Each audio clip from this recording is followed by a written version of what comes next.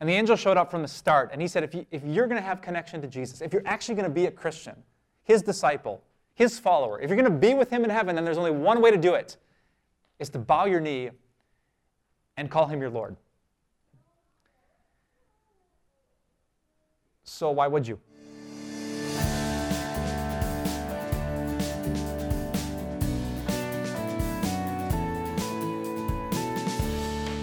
The other day, I was cleaning out a desk in my basement, and I stumbled across this. A picture of my babies when they were just babies.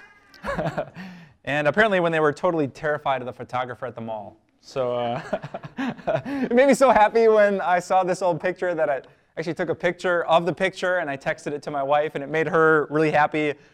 But I have a question for you today. How happy do my babies make you?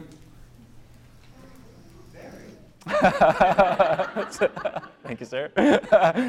It's kind of an awkward question to ask, isn't it? Like I get it, these two little girls mean the world to me and to my wife. But I was thinking about that, like their birth, how many people did it actually make happy? You know, their parents, maybe we can count the 4 grandparents, my brother and his wife, my sister-in-law and her husband, the older cousin that was born, maybe a couple of close friends. But if I could actually count, like numerically, how many people rejoiced over the birth of those babies, maybe what, 12, 15, maybe 20 actual people? There would have been probably dozens, maybe hundreds of, social media likes. Some people would have moved on after the baby pictures, because it's hard for a baby to be a really big deal. The National Population Bureau estimates that 60 billion babies have been born in the last 2,000 years. But how many of them do you hear about, or even know about, or much less care about? And the answer is probably very, very few. Except for Jesus. You ever thought of how crazy that is? That this season, 2 billion people on the planet, with a B, 2 billion people will celebrate the birth of Jesus.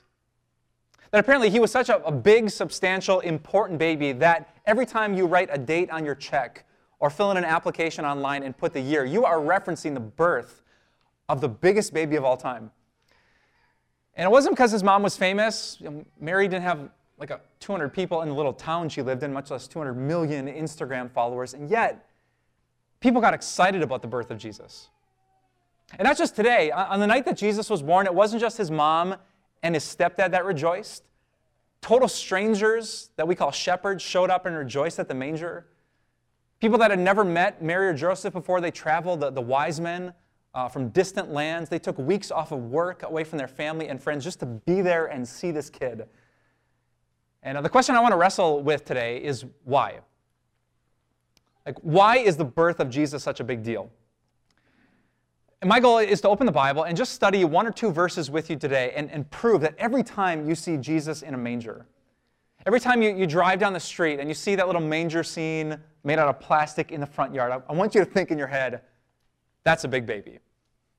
Like that baby right there is a big deal. Whether you're kind of exploring Christianity for the first time, or it's been a while since you've been in church, or this is like Christmas number 70 for you as a Christian, I want all of us to be amazed and thrilled and actually sing glory to God because we realize what a huge kid Jesus is. So we're going to cover 2 verses today. We're going to find 3 reasons to believe Jesus is a big baby. And we're going to jump into the middle of a conversation in Luke 2 between an angel sent from God and a group of terrified shepherds. The angels just told them, don't be afraid. I'm coming with good news. It's good news for you. It will cause great joy for all the people. And here's what the angel said next. The angel said to the shepherds, today in the town of David, a Savior has been born to you. He is the Messiah, the Lord. Now, if you're taking notes in your program, there are all 3 answers to that question. So let's start with the first one. The first reason that Jesus is a big baby is because he is the Messiah. That's what the angel said. Which is a common word you might hear in church, that Jesus is the Messiah, but it begs the question, what exactly is a Messiah? Well, Messiah is a Hebrew title. It's not Jesus' last name, Jesus Messiah. It's a word, Mashiach is how they'd say it in Hebrew, and it's actually the exact same word as the Greeks would say Christ, or Christos. If you ever heard someone say Jesus Christ, they're not saying that's his last name, that's actually a title. We'd better say Jesus is the Christ. And both those words, both the Hebrew Messiah and the Greek word Christ, mean anointed one. But what does that mean? Yeah, literally it means the anointed one, and you have to know a little bit of the ancient customs to grasp the power of that title. To anoint someone was to take a bunch of oil and pour it over their head, which seems like such a weird custom to me when I look back at it. If you poured like olive oil over my head after church, I would not be thrilled or honored. I would be mad because I'd be a hot mess and I'd have to go shower. But that's what they used to do back in the day. When someone was like set apart as a very special person for a very special task or mission, they would be anointed. Maybe the closest parallel that I came up with was the phrase that we hear so often in our culture, the chosen one. Ever heard that before? Like, if this is someone really unique and special, all of us say, like, this is the one, this is the chosen one. And in American culture, it's interesting to see where the chosen one comes out. If I'm going to tell you today that Jesus is the Messiah, essentially meaning he's the chosen one, what kind of comparisons do we have in American culture? Well, maybe some of you subscribed to Sports Illustrated back in the day, because in 2002, SI put a picture of a basketball phenom, just a high school kid, on the front cover of one issue with the title, The Chosen One. And that high schooler was? Yeah, LeBron James. Soon after he was given the title, The Chosen One, LeBron went to a tattoo shop, and now across his massive, muscular shoulders, you can find that ink, Chosen One. Because I thought, this is going to be the guy, right? A special player with a special mission to save Cleveland and Miami and now LA from all their playoff basketball woes. Like he's the one. But I got thinking a little bit more deeply. Wait. SI only gave him the title of the chosen one after they saw that he was someone unique and special. And they weren't just picking some random basketball player. They saw he was this much better than all the other kids in high school. And maybe he's going to be the next Jordan, the next phenom. So I wondered, was anyone ever born with the title Messiah or Chosen One? And I actually found 3 answers to that question. Neo from The Matrix, Harry Potter from Harry Potter, and Luke Skywalker from Star Wars. Did you know all 3 of those stories, there were like these famous prophecies that one day someone was going to come, like this chosen one would be born, and he would rescue the people from darkness and slavery and oppression. And so Neo would be the one who would go into the Matrix and liberate all humanity from their slavery. And Luke Skywalker would be the one who would go toe-to-toe with the Sith, and he would restore balance to the Force. And Harry Potter would be the only one who'd have the power to go against the Dark Lord Voldemort and free all the people so they could rejoice once more. But you know the problem with all those stories? They're stories. And if you're here a couple weeks ago, you might know that I told you Luke is written with a specific purpose, not to tell you some heartwarming story, but to tell you history, what actually happened. And so he's trying to tell us, the angel is trying to tell the shepherds, like, no, this is more than like some nice story for the holiday season. The one, the Messiah, has finally arrived. If you're looking to be freed from sin and slavery and darkness and oppression, if you're interested in peace and happiness and joy and liberation, then look to the manger in Bethlehem, because the Messiah, the Christ, the chosen one, has been born for you. Which is a really big deal. If you're kind of new to the story of the Bible, you might not realize why that idea of God's chosen one was so huge to the Jewish people. So let me describe it like this. God knew that down here on earth, among us people, there was a problem. And the problem was that because all of us sinned, that we lost our right to be connected to God. Like, sin would mess up the perfect place called heaven. If God just opened the gates wide and every sinner could come in, then it wouldn't be heaven, it would be hell, because the same things that happen here on earth would happen there too. But we people couldn't fix it. Like, how could we go back and undo all the things that we did and unsay the words that we said and change the thoughts of our heart? We couldn't fix it, so God had a plan. So up here in heaven, there were 3 people living in perfect happiness and harmony: God the Father, God the Son, and God the Holy Spirit. And they weren't like lonely because they didn't have us. Don't believe that Hallmark kind of garbage theology. They were perfectly content, self-sufficient, and satisfied. And yet, because they were so good and so merciful, those 3 came up with a plan to help us. And here's where the Messiah comes in. That God the Father anointed his Son, whom we call Jesus, to come and do what no one else in human history had ever done. that the Messiah would be the chosen one among the people of the Trinity to actually come down to earth, something the Father and the Spirit would never do. And here's what happened to Jesus. This is my very untheological prop for you. God came down from heaven and joined himself to man. So that Jesus, like no one else in human history, no one before and no one after, could be like true God and true man in one person. And so if you read the Bible and you see Jesus and he is eating and sleeping and he's tired and he's hungry and he's being born, it's because he is a person. He's a human being. But when you see Jesus walking on water and calming storms and reading people's thoughts and raising the dead, it's because he's true God. So he's God and man in one person. He has this chosen job, but not just to be some like neat party trick, hey, I'm God and man together, but to help us, to change us, to rescue these people who could not help themselves. And so the Jewish people for all their history had been aching and waiting, promise after promise, and person after person came, but they would sin, and they would sin, that can't be him. He would sin, he messed up, he can't be the Messiah, until one day an angel came and said to the shepherds, I have good news for you. Like the one is here, who will restore balance in your heart and your mind, who will rescue you from the dark Lord that we call sin, death, and hell, who will save you for a brighter future. When that baby was born, it was such a big deal. Shepherds, wise men, and even angels came to celebrate the day. So that's the first reason Jesus is a big baby. And let me read to you the second one. Today in the town of David, a Savior has been born to you. He is the Messiah, the Lord. So if you're taking notes, there's answer number 2. Jesus is a huge deal because he is the Lord, which, once again, begs my favorite question. Well, what does that mean? Lord, I'd say in simple terms, is simply someone who gets the last word. It's someone who has enough authority that they get the final call, the deciding vote, and the last word. If you work at a company and you don't get to make the ultimate decisions, whoever does is the Lord at your work. If you're running a play and you're the quarterback, now everyone might have their opinion about what we should do right now, but the person who makes that final call is the Lord on the field.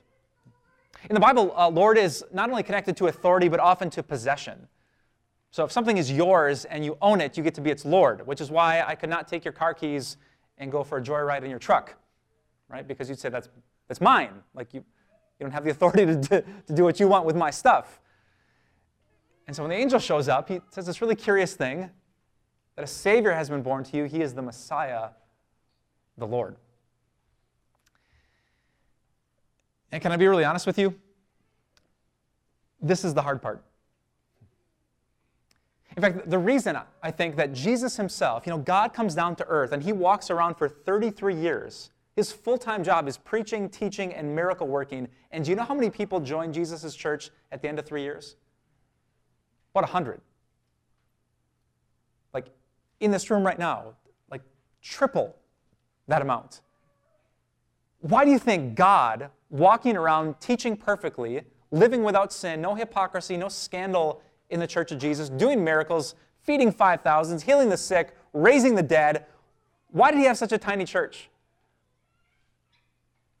And I think the simple answer is because Jesus was the Lord.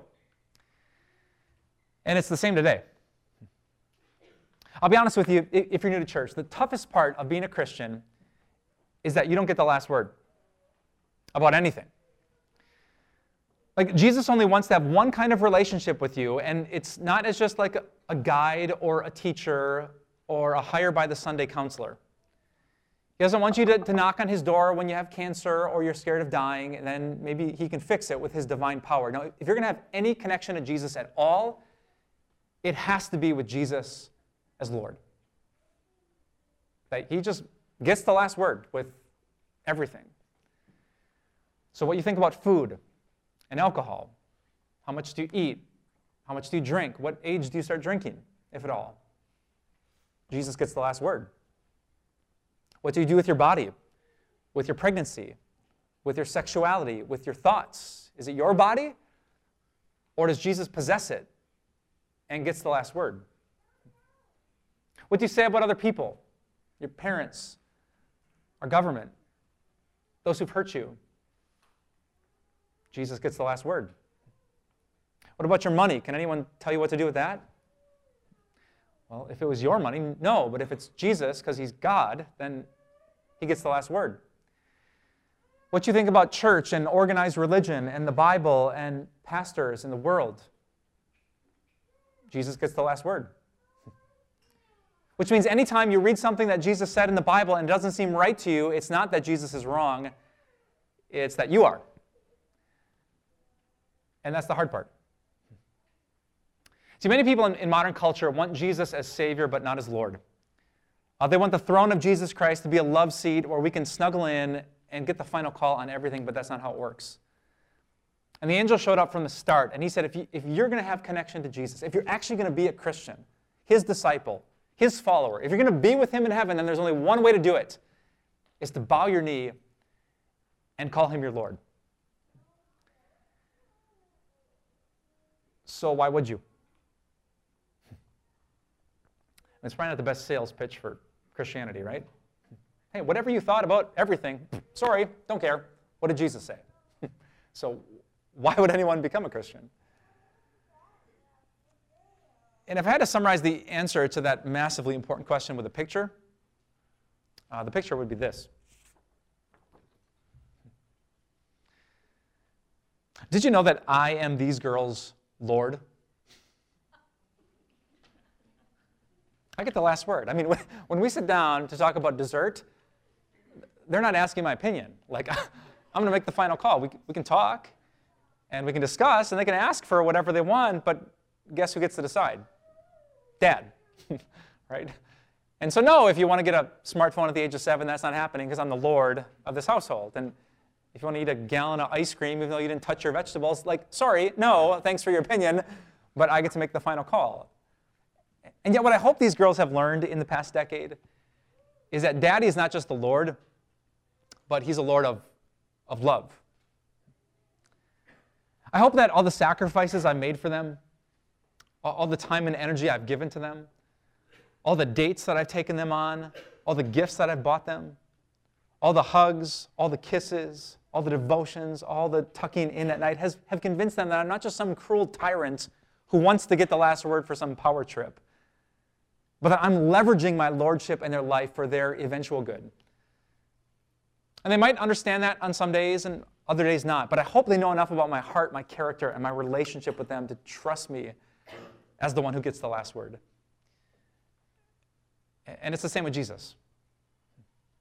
Like, he does insist on being the Lord. With everything, he wants you to change your mind. The word is repent in the Bible and agree with him. But he doesn't just tell you to change your mind. Instead, he gives the ultimate example that he is the Lord of love. That if there's someone who's sacrificed and given more for you, I can't even think of him because Jesus gave up everything to prove that his lordship is connected to his love. And I know that because of what the angel said the day he was born. He's the Messiah, yes, and he is the Lord, yes, but why is he a Lord we can trust? Well, that's my third answer for you today, because he's also the Savior. Today in the town of David, a Savior has been born to you. He is the Messiah, the Lord. Do you know what the word Savior means? If you're a Christian and you said, Jesus saves me, could you put that in terms a kindergartner would get?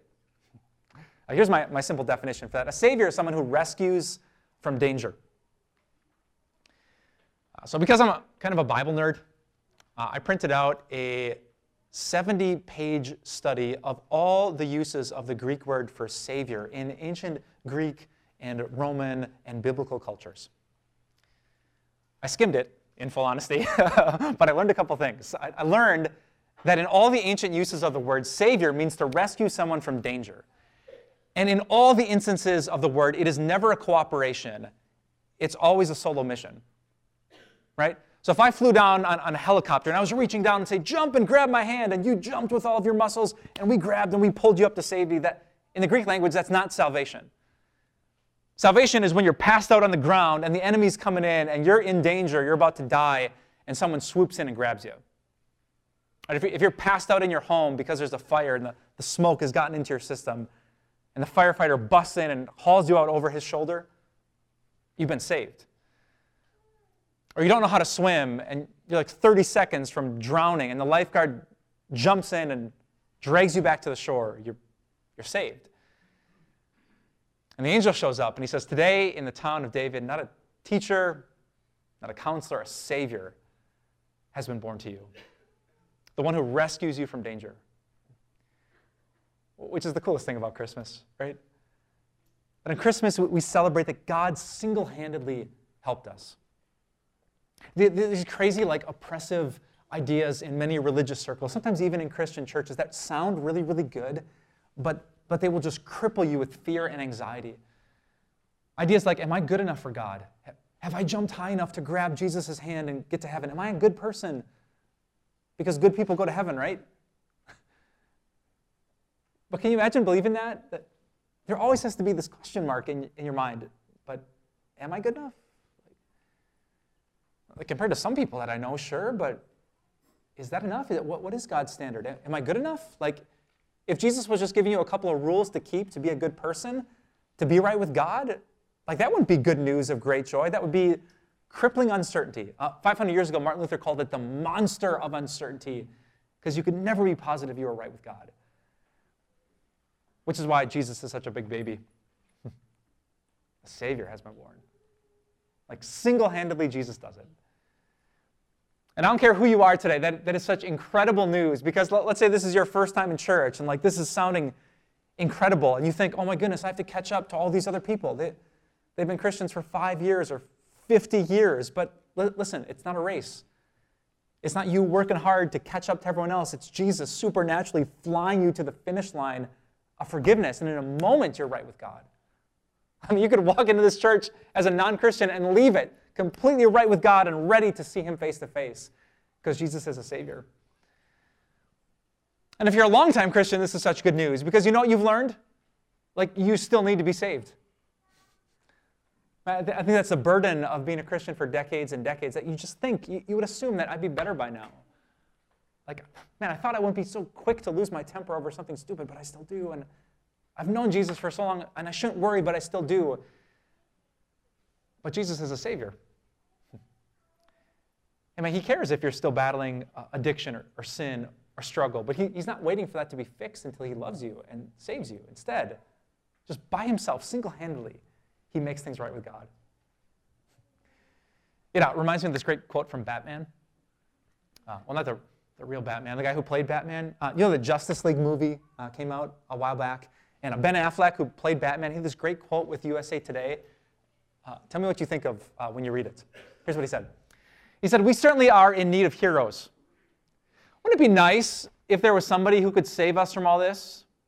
Save us from ourselves? Save us from the consequences of our actions, and save us from people who are evil?" Well, yes, that would be nice. I wish I could think of someone. Oh my! A Savior has been born, the angel said, and it's really good news. We look at the world around us, and things are so messed up, and we look at the stuff within us. I love that part about his quote. Could He save us from ourselves and the consequences of our actions? And the angel's answer is yes. And so I want to tell you as clearly as I can. I don't know what you've done. I don't know what you struggle with. But if you come to Jesus today, and you just say, Jesus, I can't do this. You have to do everything, or I cannot be with God. He does it in an instant. Believe in the Lord Jesus Christ, and you will be saved. Because God so loved the world, He gave His one and only Son, that whoever believes in Him will not perish, but have eternal life. And friends, that's why Jesus is a big deal. So put it all together, and what do we have? We have Luke chapter 2. Today, in the town of David, a Savior has been born to you. He is the Messiah, the Lord. To you shepherds, you church people, you black sheep, whatever your story, a Savior has been born to you. And the angel was so kind, he even told the shepherds where to find Him. In Luke 2:12, our last verse for today, this will be a sign to you. Think of a sign, a roadside, points you to something you can't yet see. You will find a baby wrapped in cloths and lying in a manger. There might have been a handful of babies in Bethlehem, so how are they going to know which one is the Savior, Messiah, and Lord? Well, not many were humble enough to be put in a manger, except Jesus. A hint of the humble death He'd die on a cross, because Jesus is a big deal. And so 2,000 years, here we are. We're making cookies, writing Christmas letters, cards, billions of people will celebrate the birth of this child. Which means that the birth of Jesus is even more important than the birth of Bubba. They've met Bubba at our church yet? Bubba is the nickname of the son of two of my really good friends, Shane and Rebecca. And that kid makes me really happy. Shane and Rebecca said I could share their story with you today because Bubba makes me smile. You see, about a decade ago, Rebecca got pregnant and gave birth to a beautiful daughter named Callan. And then Shane and Rebecca wanted to expand their family, so she got pregnant again, except sadly this time she miscarried. And so she got pregnant a third time, but then miscarried a second time. And then she miscarried a third time, and a fourth, a fifth, a sixth, a seventh, and an eighth. And that's when I met them. In a Bible study in my home, they became good friends. And it was almost surreal. Like, they would announce a pregnancy, except it was hard for them to smile because they kind of knew what was going to happen again. And so we'd pray for them, and the weeks would go by, but then, again, a miscarriage. And then a pregnancy, and it would break our hearts. And so when Rebecca got pregnant, we didn't break out the party hats and cake. We held our breath. And the weeks went by, and then the weeks turned into months. And then the first trimester turned into the second, and then the second into the third. And then I'll show you a picture. This happened. Bubba was born. A little Calvin Johnston, and here's a little picture of him today. And every time I see that kid, it makes me so happy. I look at him and I say, you're here. Like, you're actually with us. Kind of like Jesus. Or maybe you've been waiting a long, long time to find unconditional love and forgiveness and someone who has the power to help you and enough love to want to. And the angel said, he's here. Just stare at him and adore him. Because this isn't just some baby that Mary and Joseph will celebrate. This is the Messiah, the Christ, the Lord, the Savior. So brothers, sisters, let's make a big deal out of baby Jesus. He's worthy of every word of praise that we give. Let's pray. Jesus, we love you because you love us no matter what. I know you take sin seriously, Jesus, and yet at the same time, no matter how many sins happen today, there is still such good news for us because you're a God of unconditional love. I thank you, Jesus, that this religion, this faith is so different. The world tries to tell us that all religions are the same, but this isn't. Every religion makes us earn it, and you just give it as a gift. So thank you that a place in heaven, a place in God's family is unconditional. It comes through faith and not by works. Thank you that you don't make us catch up to other people who are better than us. Right now, you were famous for loving adulterers and prostitutes and tax collectors and sinners and thieves and shepherds and people just like us. So God, help us to celebrate you today. Every time we see a picture of baby Jesus, help us not to get used to it, and instead simply to be amazed that you would leave the perfect comfort of heaven to walk among us, to suffer and die so that we could be saved. Thank you, Jesus, for being a big deal. Open our eyes to realize that more than ever this Christmas season, that we could rejoice and be glad because a Savior has been born. We pray this in your powerful, beautiful, and saving name. Amen. Time of Grace doesn't end here. We offer so much more. Visit us at timeofgrace.org. You can also stay encouraged with our daily video devotionals. Connect with us on social media. Join our Facebook group where you'll meet a strong community of believers. Follow us on Instagram and get an inside look at our ministry. Thank you so much for your support. We'll see you here again next week.